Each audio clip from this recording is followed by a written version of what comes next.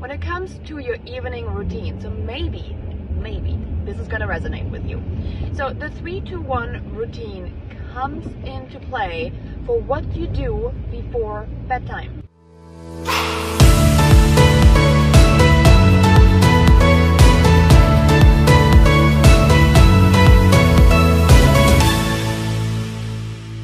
Are you still struggling with your perfect evening routine? Don't worry, me too. But I found this really cool formula called the 3-2-1 formula when it comes to your evening routine. So maybe this is gonna resonate with you. So the 3-2-1 routine comes into play for what you do before bedtime. 3 hours before you go to bed, no eating.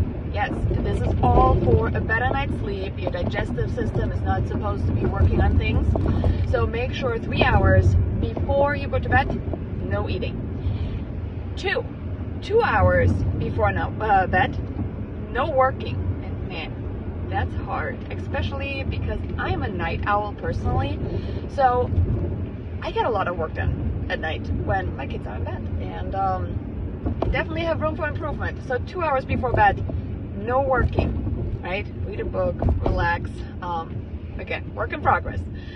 1 hour before bedtime, well, no screens. So if you're about to go to bed in the next hour, turn off the screens now. This is your reminder. And if you are looking for more short episodes, make sure you subscribe to the Hyperlocal Agent. And as always, I'm here to help you with all your real estate things, all things work-life balance, and trying to get it all done.